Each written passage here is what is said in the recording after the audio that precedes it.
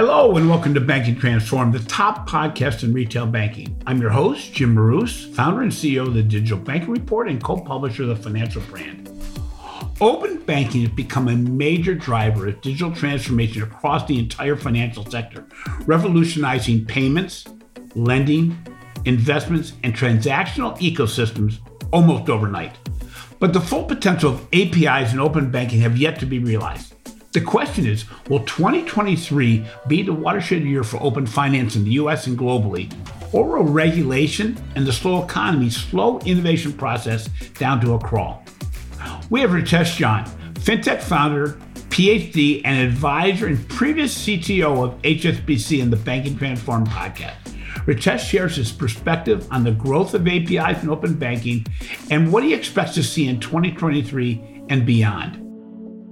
Tough economic times will most likely impact investment made by financial institutions in innovation and digital banking transformation. That said, open banking still has a role throughout the entire financial services ecosystem, especially as we enter 2023. So Ritesh, where do you see the biggest opportunities around open banking innovation in 2023? And how will this innovation be impacted by the current economic uncertainty? First and foremost, thank you, Jim, for inviting me over here, and pleasure to be here. What I see open banking opportunities in 2023, specifically from the perspective of potential downturn, is a lot more opportunity for the fintechs as well as the large financial institutions. Because there are umpteen use cases around the payments. As you know, in the financial world, everything evolves and revolves around the payments. So right. We love that. So there was quite a lot of opportunity for fintechs and the financial institutions to offer lending to the customers, offer lending at a very lucrative rates, and provide benefits to the customer for their own financial well-being. Because that's what customer would be looking at for the fintechs as well as financial institutions, because they would be going through a potential downturn and the cash is going to be a difficult for the customers. Similarly, there are a lot of use cases that we can talk about, especially from the consumer credit card perspective, or similarly in the commercial or the corporate credit card perspective as well. So there are umpteen use cases and the potential that I see, and the use and the growth of the open banking in 2023 with respect to the potential downturn. You know, it's interesting. I've said often that consumers are already embracing open bank without even, knowing it, because, for my institution, my situation, I have my traditional financial institution relationships, but then I have other relationships with other types of financial institutions, including my card relationships, my loan relationships, sometimes my investment relationships. And I kind of have this whole open banking ecosystem, but it's not driven by one financial institution. At the same time, all this is happening, governments are playing a more and more important role, especially in the US and some other countries where they're doubling down on their efforts to control fintech expansion, try to make the regulations similar between traditional and non-traditional financial institutions. How do you see regulation possibly impacting negatively or positively the whole open banking potential? Very interesting, Jim. We need regulations around the various financial innovation, right? Regardless, because what we have seen in the crypto market quite recently and over again. And let's not even talk about the large financial institutions as well, what we have seen with the likes of Wells Fargo and others as well in the recent times. So the open banking is a new phenomena, right? It's a bank is opening up their channels, or I call it as banks are washing up their dirty laundry in an open space. Right. So the third party providers are consuming the banking services and offering the better services to the consumers. The thing which is really going to be interesting is from the customer security and the customer data and the regulation around the customer authentication. So for an example, FCA, as you know, that we started from the UK in the open banking space. And FCA has recently come up with a regulation where they are getting rid of the 90-day re-authentication process in the customer journey, which is a very good and positive sign, because that was a point where 20 to 40% customer would give away from open banking network, right? But providing that option to the customer and putting that onus onto the open banking platform is a positive sign that we will see a lot more growth in the open banking space, as well as the customer utilization of the open banking channel in the third party providers. And we will see quite a lot of stickiness around it. It's interesting. We've seen some major advances in the last few years around use of APIs and open banking. But how have these advances really helped the consumer? What have you seen in the marketplace? Because you have a more global perspective than I do in many cases. And I know many of the advances have been done in the UK, in India, in the Far East, and things of this nature. But what type of major innovations have you seen around the open banking ecosystem that have helped the consumer? See, there are umpteen use cases that we have seen across. It's from the basic thing that bank has started offering was the PFM, that is the personal financial management in terms of the account aggregation. But what we see for the benefit for the consumers is getting rid of the charges, right? So account to account transfer, that is one thing. And using the real-time payments, that's beneficiary for the customer because charge reductions, right? Obviously, it is going to put some pressure onto the merchants as well. So there are, as we know, that there's quite a significant pressure on the merchants over the period of time that the merchant discount rates should be reduced or MDR should go to zero in certain jurisdiction. And that's what we see in India for that matter, right? And so the customer is getting benefit by consolidating the data, by the data aggregation, by the payment initiation service where they can initiate the payments directly from the accounts. So, and that benefits merchants as well, right? So it's a win-win situation for merchants as well as the customer. And on the top of that, with the data aggregation, customer get quite a lot of offers from the service providers for the variety of the things that they use in day in and day out, especially for that matter, utilities or the other services that they use day in and day out. So it's a win-win situation for the customer as well as the service provider. So, open banking has the potential to fuel growth and provide the impetus to build solutions for underserved segments, both in the consumer area and in small businesses. Can you provide some success stories that you've seen around the providing of additional services for underserved markets?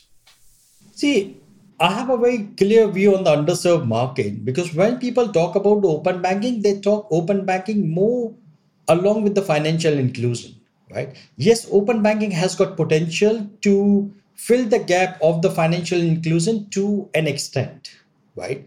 Let's be realistic. For the financial inclusion, the biggest challenge is the identity, right? And the biggest example that we have seen in the global market is like UPI and the Aadhaar card, which is the unique identity solution in India, which has addressed the significant problem of financial inclusion in the country.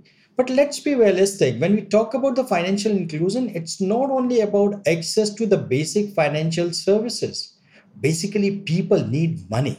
So what you need to do is provide access to the money. How you are going to do that? Because the people who are out of the financial services remit, they do not have a record, right? How you are going to establish that record, that credit? So it's about utilizing the alternate data of the consumers. And there are umpteen examples in the African market as well as in Asian market, especially India as well as Southeastern Asian market as well, where the financial institutions or the microfinance company is capturing the alternate data and lending to the consumers, those who are not even into the mainstream financial service or financially excluded.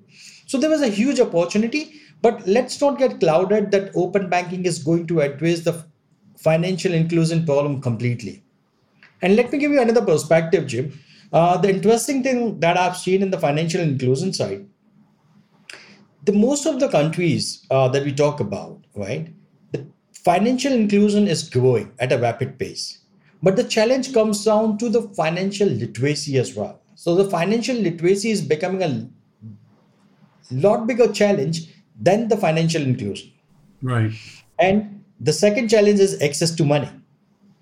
So by just providing a bank account is not going to solve the problem for the customers. You need to provide access to the money. It's interesting. You talk about access to money, and that brings up buy now, pay later, which is in a way an open banking solution.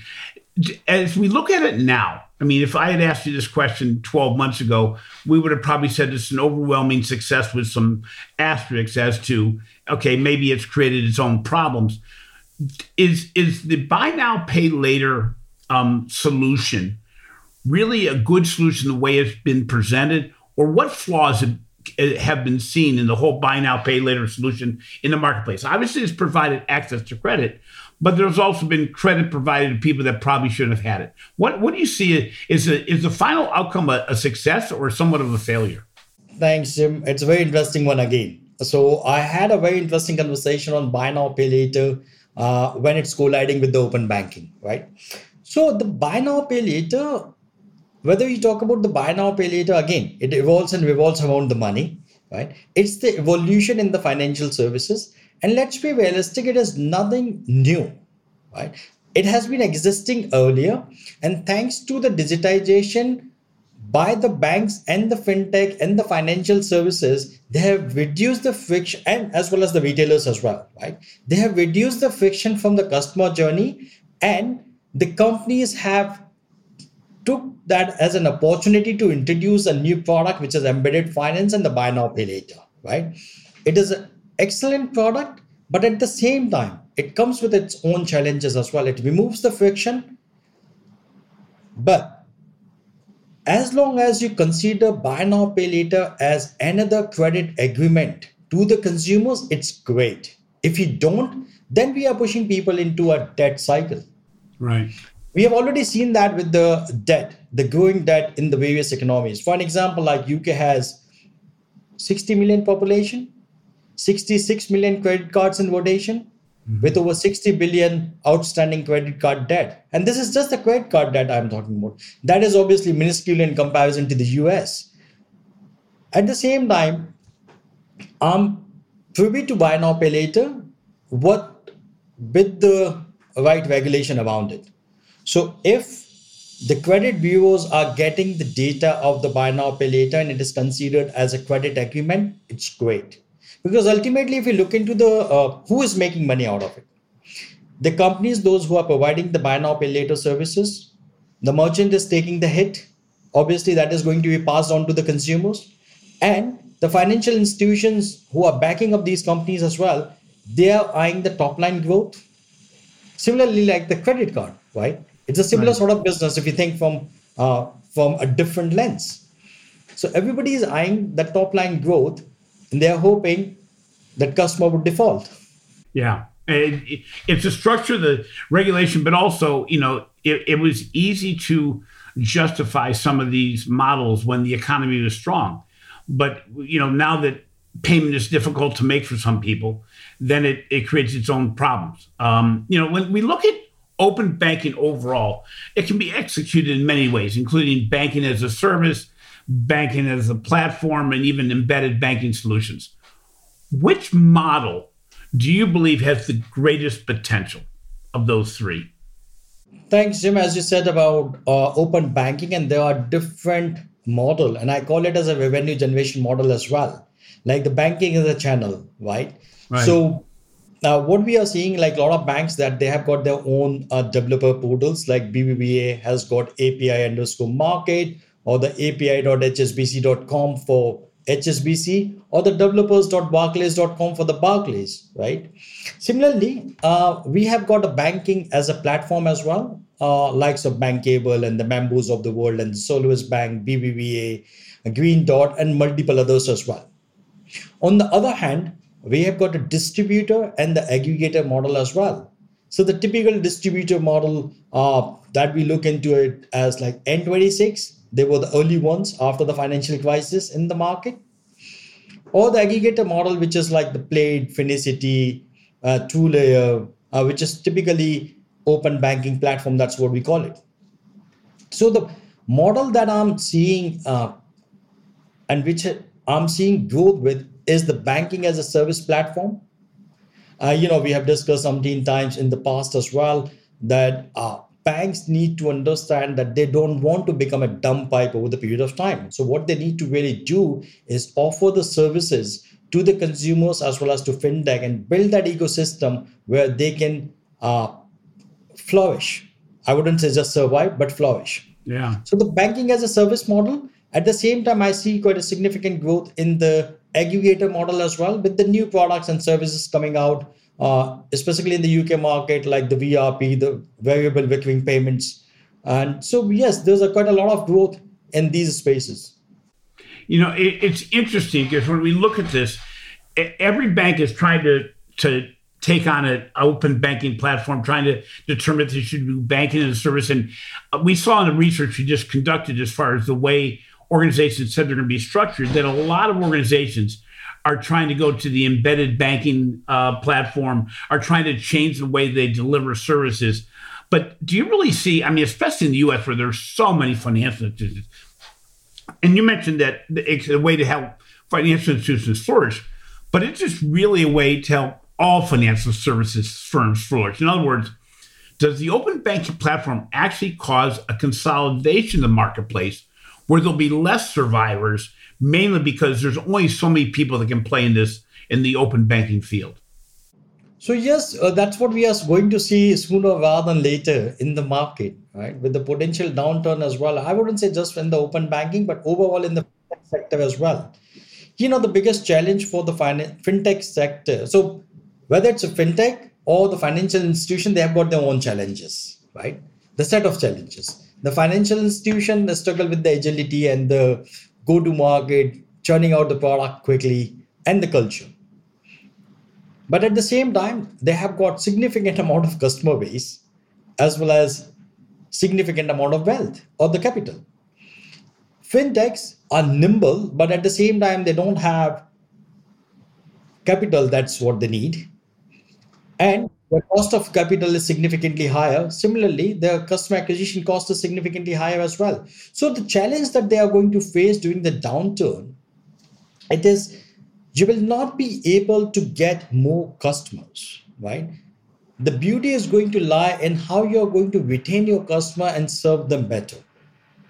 So it's going to be a tough competition during a potential downturn between the fintech and the financial institution. They got to work together.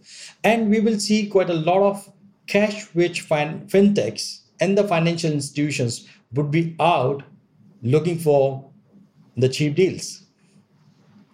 So we will see a consolidation in the market overall. But as you rightly said about the open banking as well, yes, there was a limited market, and that's why we have seen quite a lot of interest from the payments companies as well as the financial institutions in the open banking players.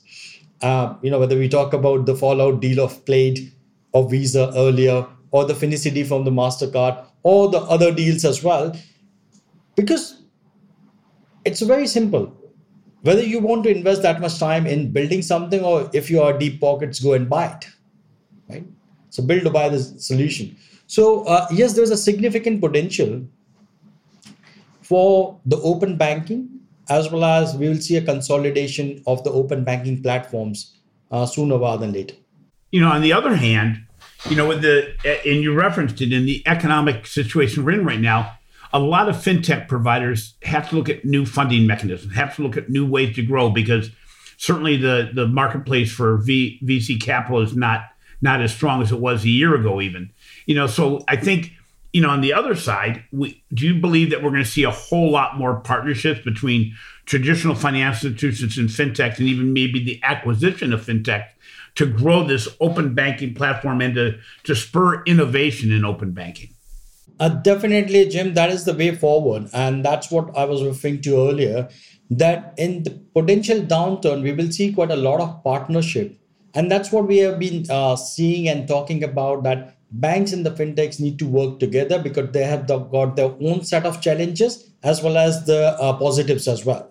So if they work together, that would be a best combination, right? So the open banking platform or the fintechs can spin up the innovation at a faster pace. But let's be realistic on the other hand as well. The large financial institutions, right, they are gearing up for the competition, right?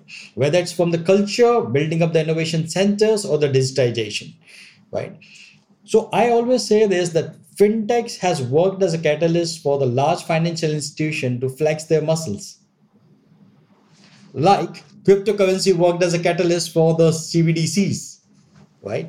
So yes, the fintechs, we can see that as a competition, but they would be better off with the partnership and building products and services together, or building as well as rolling out, and they can get benefit of the customer base of the large financial institutions as well as the capital. Access to capital is the challenge. Yeah, and it's going to draw the marketplace is going to get more robust, because I think, some fintechs are going to fall to the wayside. They're just not going to survive. But I think as organizations open up their eyes to what they need to do from an innovation standpoint, open banking, embedded banking, banking as a service, all these things really lead us to a situation where the organizations are going to really have to come together and bring, as you said, the fintechs don't have the scale, but they have the speed. They have the agility, while traditional banks have the capital, but probably not the speed and agility. So, that's going to bring in a very interesting change to the marketplace overall, one that's being spurred by the fact that the marketplace has gotten tighter financially. So let's take a short break here and recognize the sponsors of this podcast. We'd like to thank our sponsor, Microsoft. See how Microsoft can help unlock new opportunities at speed and scale through innovative business processes, delivering differentiated customer experiences across channels, innovating new products and services, and redefining new ways of thinking. Find out more at Microsoft.com/financial services. Welcome back. I'm joined today by Ritesh Jain, FinTech founder and advisor and previous CTO of HSBC. Ritesh and I have been discussing the potential of growth for open banking in 2023 and whether the potential will actually be realized in the next 12 months. So Ritesh, again, with the transparency that open banking provides, banks are encouraged to offer digital services, fair pricing, and increased security. Open finance is probably the next step in this evolution of open banking. How do you see the evolution of open banking beyond just financial services in the future? See, open banking is a stepping stone, right? Yeah. And it's a stepping stone for the open finance in the future. What I see, it's an evolution of the financial services along with the payments. As we are seeing, the phenomena of payments are evolving from the currencies, from fiat to the digital and the digital assets over the period of time. Similarly, what we see, like the open banking getting into the groups of, apart from just the payments or the aggregation, that's what we see today. It is going into the overall financial well-being of a customer. That is from the insurance. You will be able to see the real-time insurance sooner rather than later. You will be able to see the various sort of payments mechanism. We are seeing that growth in the different markets today and the different use cases. It depends on the national payment infrastructures as well. Sorry, I'm not directly pointing to India, but what I'm saying, like, there are the payment capability depends on the payment infrastructure in a jurisdiction, right? So what we are going to see, apart from the financial services, we are going to see open banking is going to play a role across the customer life cycle. Yeah. Right? And anything and everything where the payments are going to get involved, and whether that will be your utility, whether that will be your mortgages, house purchase, renovations, automobile, you name the sector. And that's where we are going to see. So open finance, what we talk about, it's completely around the open data. So the consolidation and aggregation of the customer data from the various sources and enable third-party providers to provide better financial services to the consumers. And that is the open finance. And we are already seeing that into the multiple sectors. And that is not only for the consumers. So it is even for the commercial sector as well, and the corporates. And it is a much bigger value for the SMEs. So what we have seen, a lot more use cases of the open banking in the SME lending. See, the SMEs are the backbone of an economy. Right. So if you want to see the growth in an economy, you need to push the SMEs and provide them that support and the ecosystem, the financial support. And with the view of the alternate data, that's what we are seeing already. And it is just going to grow from here onwards. Well, it's interesting because we've seen some examples in Emirates NBD with the youth open banking model, also at Lacacia. We've seen it there as well, where they built complete relationships around the youth market, which is not driving the revenues from a banking side. But what's happened is the partners that want to reach those consumers, those younger consumers, with gaming, with technology, with communication, with, as you said, payments opportunities. This is building a whole new revenue model because it's not coming from interchange or from fees or the spread. It's really coming from the outside marketplace wanting those integrations. I also think when you're looking at open finance, one of the potentials that's been talked about, but not talked about as enough, at least in my mind, is healthcare, the integration of healthcare and finance, where you can actually innovate and use, the different monitors we have around our health activities to build a financial model around improved health benefits and health wellness as opposed to just financial wellness. So I think there's a lot of opportunities. When we talk about open banking, when we talk about innovation, we're really talking about speed and scale. We're trying to make it easier, faster, and to have it scalable in digital banking transformation. How do you think open banking will increase the speed of innovation? See, the open banking is helping out building that ecosystem for financial institutions to open up their APIs for the various services, right? So the open banking platforms are working as an aggregator and they are providing these services to the third-party providers to build the services around it. Right? So it is directly helping up with the speed, innovation, and the scale. So over the period of time, what we are going to see, we are seeing that today as well, but it is just going to go in terms of the extent. It really doesn't matter that who is the service provider at the end of the funnel.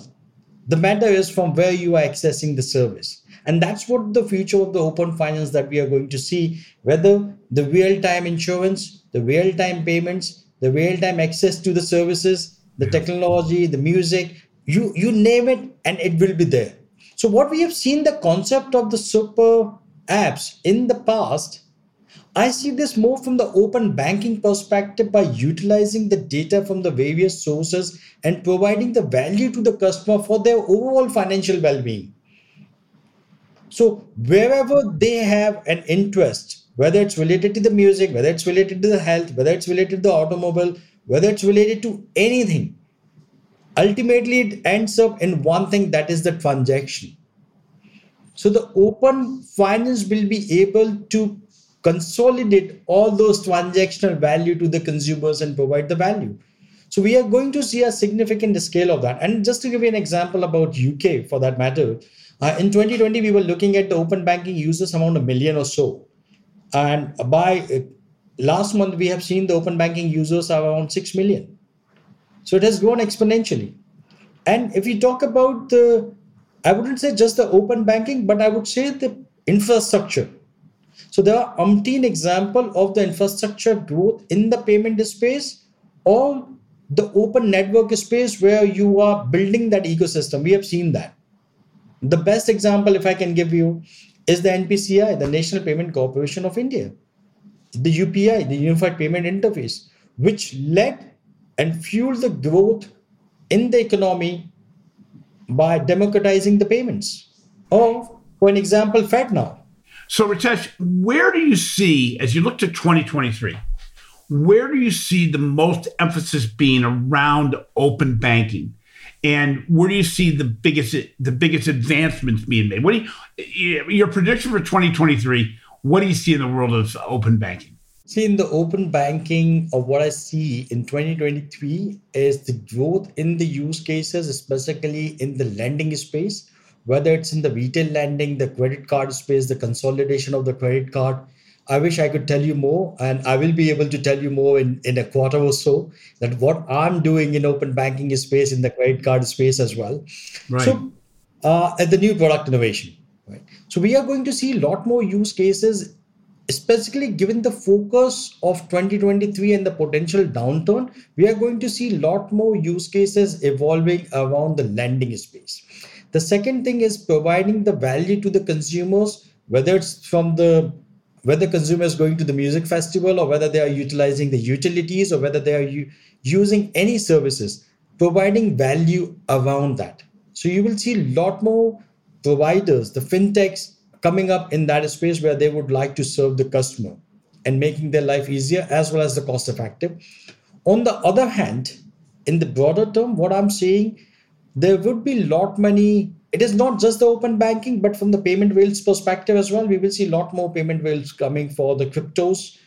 And we will see Web3 and Metaverse are a lot more used words in 2022. We will see that is growing as well. But specifically in the open banking, I have got a lot more expectation in the commercial banking and the SME space, rather than just the retail customer. There have been quite a lot of focus on the retail customers, and there's a slightly less work done in the commercial space. That's where we are going to see the focus. We have already seen in the retail space where we are talking about the early salary. You can drop your salary at any point of time. You can change your service provider at any point of time with the better values. And credit space, you can get a better credit than your credit providers. You can consolidate all that. We have seen these sort of use cases which are already in progress or already exist in the one or the other economies. We are going to see growth in those as well. It's going to be interesting as we get to 2023 because, we have these economic headwinds and tailwinds. It depends on what way you look at it. As you said, it really provides a bigger opportunity for open banking, both because of the partnership with fintechs as well as the striving for better efficiencies and effectiveness. Also, as you said, in the corporate and small business area. But as we look at open banking, the potential gets bigger and bigger. Do you see a movement from open banking and open finance to the emergence of super apps, at least by the big financial institutions globally? Yes, that's absolutely right. I definitely see that. It was years back, and I was consulting one of the large bank, and it was basically at that point of time we were building a super app. Right? Now that is the way forward. When you think from the open banking, as I said, that is the stepping stone. What do you really want to achieve? You want to get the 360-degree views on a customer profile, on the customer. You want to be conscious as well as you want to provide the contextual services to the customer as well. So what is the best way forward is bundling and unbundling of the services. And that's what we are seeing in the banking space. Right? So I definitely see that the large financial institution has got opportunity here to utilize the open banking as well as the open data platforms and the data that they hold. I wouldn't call it open data platforms because that's a lot bigger to chew at the moment. So utilize the consumer's data, which they're already yearning to get a 360-degree view, and provide the better services. Because customer will be going through a difficult time in 2023, and it is not just about 2023, in the future as well. If the financial institution provider can provide the better value, they don't have to look outside. Finally, as you look forward and we look at this big data and all the information about the consumer, there's still a question as to who will be at the center of the open banking or open finance solution. Will it be a financial institution or will it be a big tech company or somebody else? Where do you think the ownership, if there is such a thing as ownership, of the open banking relationship will end up? Is it going to be the big tech or is it going to be a fintech or a bank? Jim, I know where it's going. We have seen quite a lot of movement from the big techs recently as well in this space, especially around payments. A long back, it was quite a few years back, I said Starbucks is a fintech. And people are like, why Starbucks is a fintech? I'm like, they hold a significant amount of cash of the customers. Oh, yeah. And we are seeing the reality. We have seen from Apple in terms of on-tap card tapping facility, right? Applications working as a POS. Now, what we are going to see, so who should be more worrying, right? Whether it's the fintech or whether it's the financial institution with the big techs. Right. So I would say it's going to be a very interesting market, right? For the large financial institutions with the growth in the big techs as well, because the big techs probably, I use this word as a very cautionary as well, that they wouldn't want to get into the mainstream finance. At least that's what they claim. Right. They don't want the regulation, obviously. Yes. So big techs are claiming that they don't want to get into the mainstream financial services. Right. But let's be realistic. As Bill Gates said long back, we need banking. We don't need banks. Right. And in the future, that's the reality that we are going to see. The banks have to change the format that they work. Do you really need, if we talk about a sizable bank, do you really need 250,000 people or between 500,000 people to run a bank? That's a question. So the financial institutions need to focus on a couple of things: the culture, operational efficiency, because what is bringing them down is the cost. A large financial institution, if we talk about the top 10, they spend anywhere from say 5 to 12 billion a year in the technology. That is a significant amount of money. That's insane money. Right. So fintechs are, that's what I said, the fintechs are working as a catalyst for the large financial institution to flex their muscles to understand it. And what I see as in competition, the big techs are going to be a wake-up call for the banks. Yeah, it's really going to be interesting because, a big tech firm could easily be at the center and have finance being part of that whole open finance model. Or the big bank, and it will have to be a big bank, can include payments and all the technology solutions around the banking solution.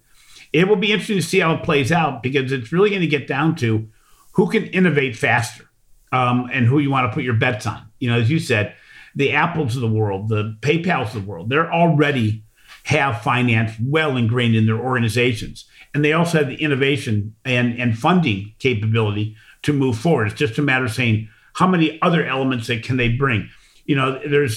We look at how payments is, you mentioned it many times in this podcast, that payments really is one of the major driving influences. And when you look at that, you look at, what Amazon and other firms like that have done. And you look at also how WeBank in China has really embedded payments within their open banking model. It's going to be very interesting to see what transpires. And I think, your major takeaway here, I think that as I hear, is that we're really going to see a lot of movement in the open banking marketplace in 2023, driven mostly by our economic situation. That it's making banks look at alternative solutions to get the consumer more embedded in their daily transactions and for engagement. So, Ritesh, thank you so much for being on the podcast today. I really appreciate your time and look forward to hopefully meet up with each other in 2023. Thank you, Jim, and pleasure to be here. Thanks for listening to Banking Transformed, the winner of 3 international awards for podcast excellence. If you enjoyed today's show, be sure to give our show a 5-star rating on your favorite podcast app. Also, be sure to catch my recent articles on the financial brand and the research we're doing for the Digital Banking Report. This has been a production of Evergreen Podcast. A special thank you to our senior producer, Leah Hasledge, audio engineer, Sean Roll-Hoffman, and video producer, Will Pritz. I'm your host, Jim Marous. Until next time, remember, open banking requires an open mind and a willingness to change banking as we've known it in the past.